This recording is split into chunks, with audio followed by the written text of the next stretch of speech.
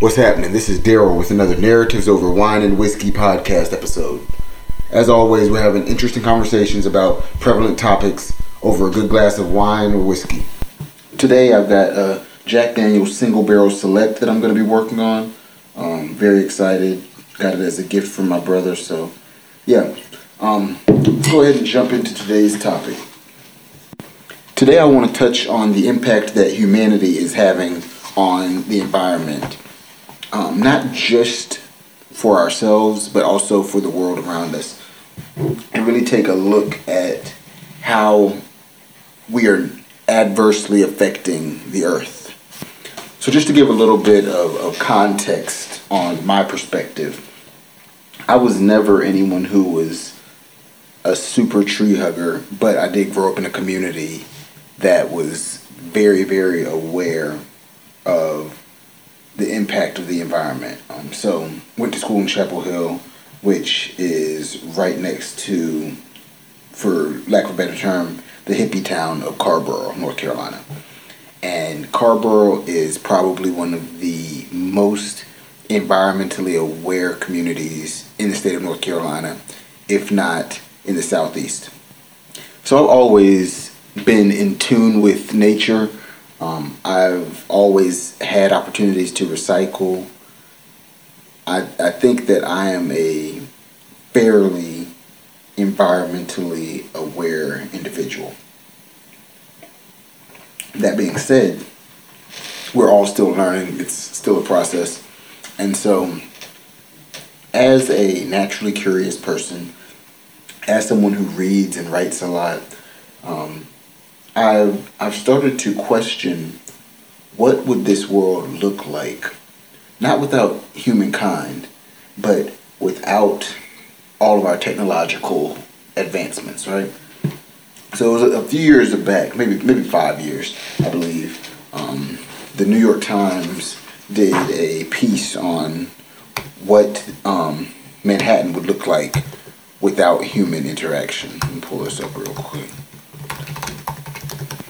So, correction. It was not the New York Times, but it was a TED Talk that was done by a guy named Eric Sanderson. And he made a 3D map of what New York, or what Manhattan would look like right now if there was no human interaction. And I mean, it's gorgeous. Extremely green. That's all it is. And excuse me, it's not without human interaction. It's without the colonists coming in. So Native Americans were there. The land was thriving. Everything was great. But now, fast forward 400 years, and you have the proverbial concrete jungle. And it truly did change from just being an area of greenery to what we see now as nothing but skyscrapers and highways. And so you look at those small things and you think, well, that's just the way that technology and life and humanity progress. But we've been speeding up our progression very rapidly for the past, 500 years. And the environment is not able to keep up, or maybe we're not able to keep up with what the environment has to offer. So eventually, one way or another, something's going to shut down. It's probably going to be us. I can't see Earth losing a battle to humanity. It'll just do to us what it did to the dinosaurs, and then who knows what's next. But this podcast episode was inspired by an Instagram video that I saw recently of birds falling out of the sky in areas that had high 5G frequencies. So these birds, they're in the air all the time. Of course, frequencies, everything is a frequency. Light is a frequency, sound is a frequency. Everything moves within frequencies. And so these birds, which use the air to navigate, like they use wind, they're being thrown off by our technological advancements.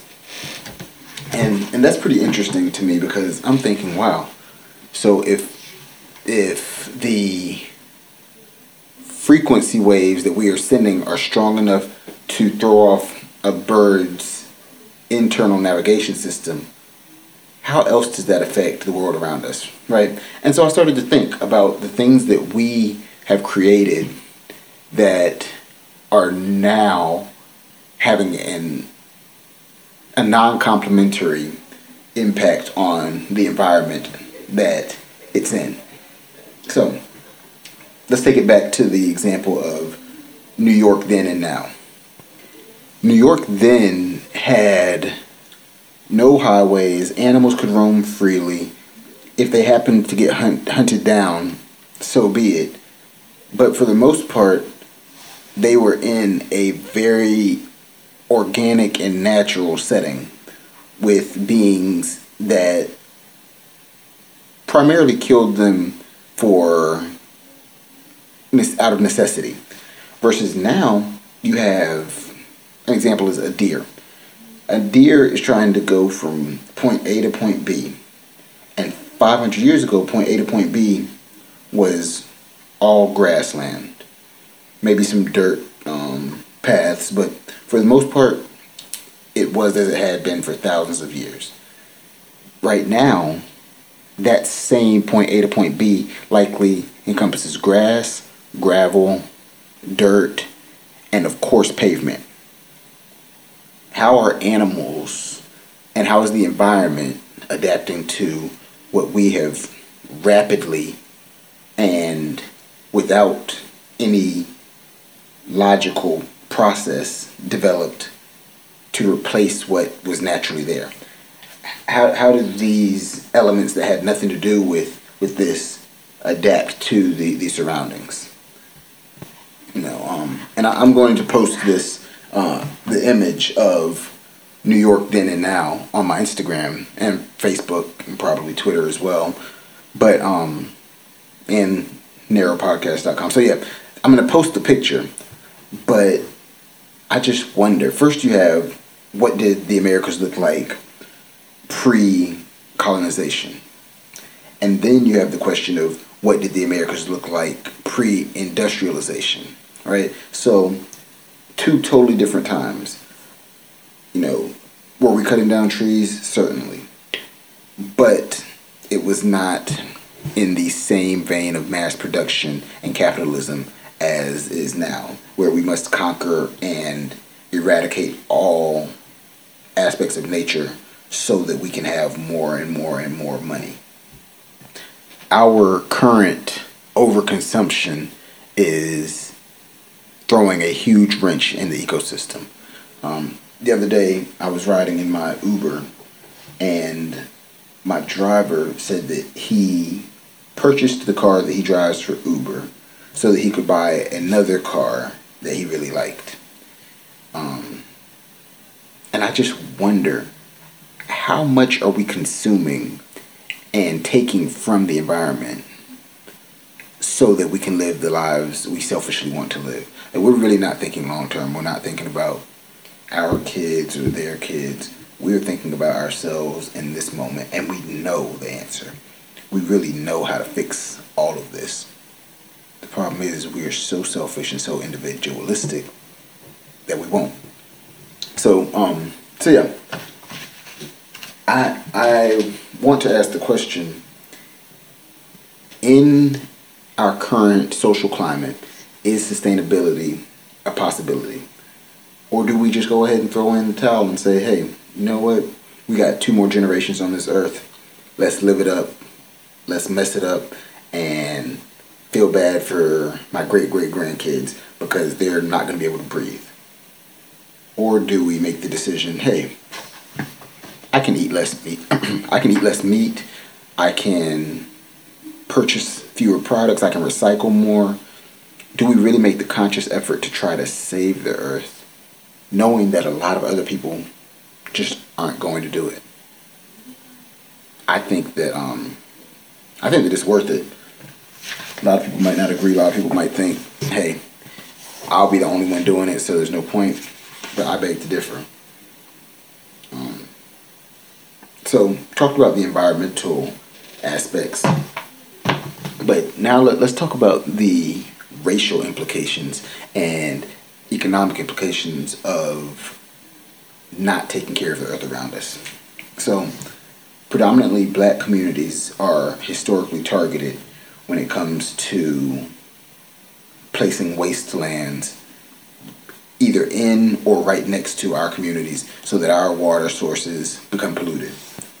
This type of environmental injustice and essentially poisoning of black families is unacceptable, and it's something that, though I knew it happened, I wasn't as well versed in it until, over the past month or so. I've been doing a lot more reading and have been in rooms to have more conversations about the issues that impact black people, brown people, and people who don't readily have the resources available to them to fight back against these corporate giants who think only with their pockets and not with their hearts, not thinking about the communities that they are harming. Recently, I had the opportunity to work with an organization that brought Mark Ruffalo, better known as the Hulk from the Avengers. They brought him to North Carolina, and Mark's point was there are corporations poisoning the water sources in North Carolina and not being held accountable for it. Now, the communities that they are poisoning are more often than not black, brown, and or poor. This wouldn't happen in Chapel Hill, North Carolina. It wouldn't happen at 1600 Pennsylvania Avenue. If it won't happen in the richest parts of the nation, it should not happen in the poorest. The issue is, more often than not, we don't care about the poor. And as a result, we continue to make enemies. And we continue to hurt those who need us to help them the most. Just sitting and looking at some of my notes, from birds falling out of the sky to overheating water because of the chemicals that we place in them, to mass production, overconsumption. We really are continuing to drive the point home that we don't care about the earth. We don't care about the people who live on it. We care about our current experiences, and I'm guilty of it too. Jay-Z said on Lost Ones, I'm guilty of it too, but not like them. Yeah, I'm eating less meat, but I'm still eating meat. That's having a negative impact on the environment. I still drive sometimes. I'm biking a lot more right now, but I still drive. But it's all about things in moderation, and America and its capitalism and its brand of capitalism are so self-sabotaging that it's sad. I truly believe that we would rather experience the next 40 years in utter ignorance and bliss than to do what it takes to save the earth and repair some of the damages we've done. But that is one of the most American traits that we have, and we're still living by it. I think we're gonna hold on to it until we ruin the entire earth. So we don't apologize. We don't rectify what we did wrong. We keep it moving as if nothing happened. Slavery, wars, when we go into other countries and help lead a revolt, we do not apologize for the things that we've done. We keep it moving, and then we say, oh wait, we'll just try to fix it next time. There's not a next earth. This is where we're at. This is where we have to live. And we can't just continue to dump in the poor communities, because eventually the rich, it's funny, the wealthy are going to be wealthy regardless, but the rich are getting poorer and more. I don't know if poorer is a word, but they're getting more and more poor. And sooner than later, we're going to see that only a very few have any semblance of of peace in their lives. Or we can do what it takes to change this and turn it around. So that's it for the day, man. Kind of morbid. I don't have a lot of faith in humanity, but I do have faith in individuals. And I do believe that if a lot of individuals decide, I'm going to recycle more, I'm going to eat less meat, I am going to use less electricity, I'm going to find more sustainable form of, or a more sustainable form of transportation. If we can do more and more of that, maybe we can turn this thing around. And what does turning it around look like? It looks like planting more trees. It looks like, subscribing to Meatless Mondays. Think about how much we would. It's very simple. Just thinking about it. Out of the 7 days of the week, if we took 1 day off of our meat consumption, right? That's about 15%. So 15% of the greenhouse gases caused by mass production of meat. If we could knock down 15% over the next 10 years, I'm willing to bet we would have a fighting chance. Because that's the same as 1 out of every 7 humans just not eating meat. Sounds great. Yeah, it would suck for the farmers, but would you rather have an industry or a species? I'm sorry. F your industry. And that's what we have to realize. We have to stop letting the government tell us you have to sacrifice the long term for the right now. No, you should be sacrificing the right now for the long term. We think so backwardly, and it's seeped out of our homes and off of our phones and into our government, and now the government is paying for us to maintain a level of meat dependency and dairy dependency that we really need to wean ourselves from. So yeah, looks like planting more trees, looks like eating less meat. It looks like driving less. Last month I purchased a bike, and I go into the office 3, maybe 4 days a week usually, 5 if it's a crazy week.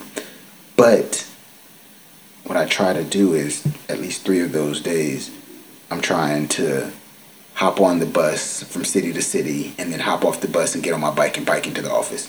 And it's not just for myself. So, of course, my health is paramount to being able to have a positive impact on the world around me. But it's not just that. It's also, hey, let me change the narrative. Black people don't care about the environment. Black people don't bike. Black people are too cool. No. Black people are the environment.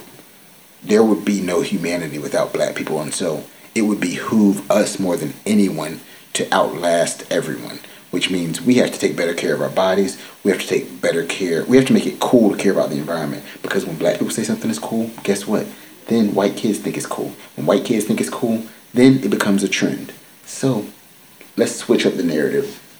We have to become environmentalists. And it's not that we've never been environmentalists. It's just preached to us that that's not a black issue. That's a white hippie issue. Let them handle it. Well, about to show y'all something.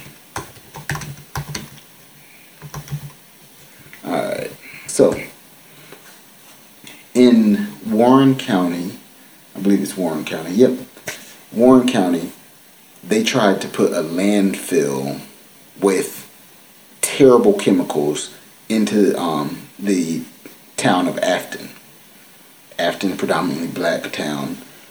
And so, in what turned out to be one of the first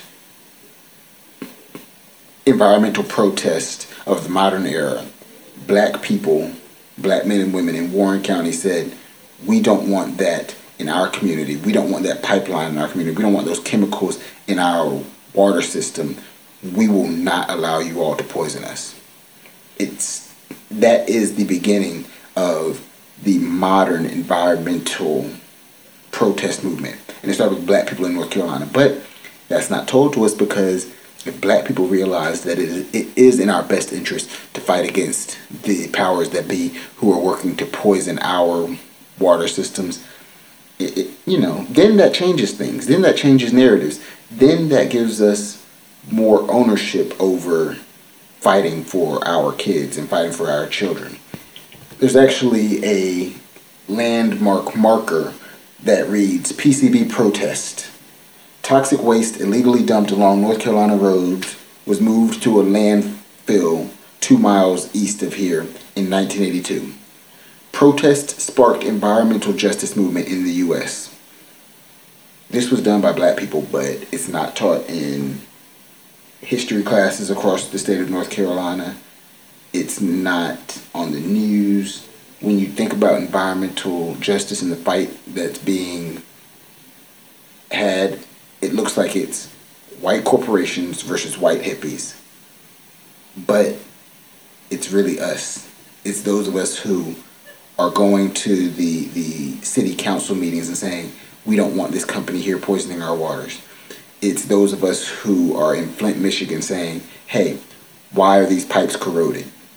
It's the folks in McDougal Terrace, Durham, North Carolina, asking about the emissions that are in their homes. Environmental justice is so much bigger than the media paints it to be, and it's so much blacker. Why aren't we on the front lines like we used to be, so that our children, so that our elders, so that our women are protected as they should be? Time to change the narrative, folks. Anyway, that's it for this episode. I look forward to getting some feedback from you all. Feel free to leave a comment on the website, narrowpodcast.com. Other than that, I'll catch you next week, same time, same place. Peace. Have a great week.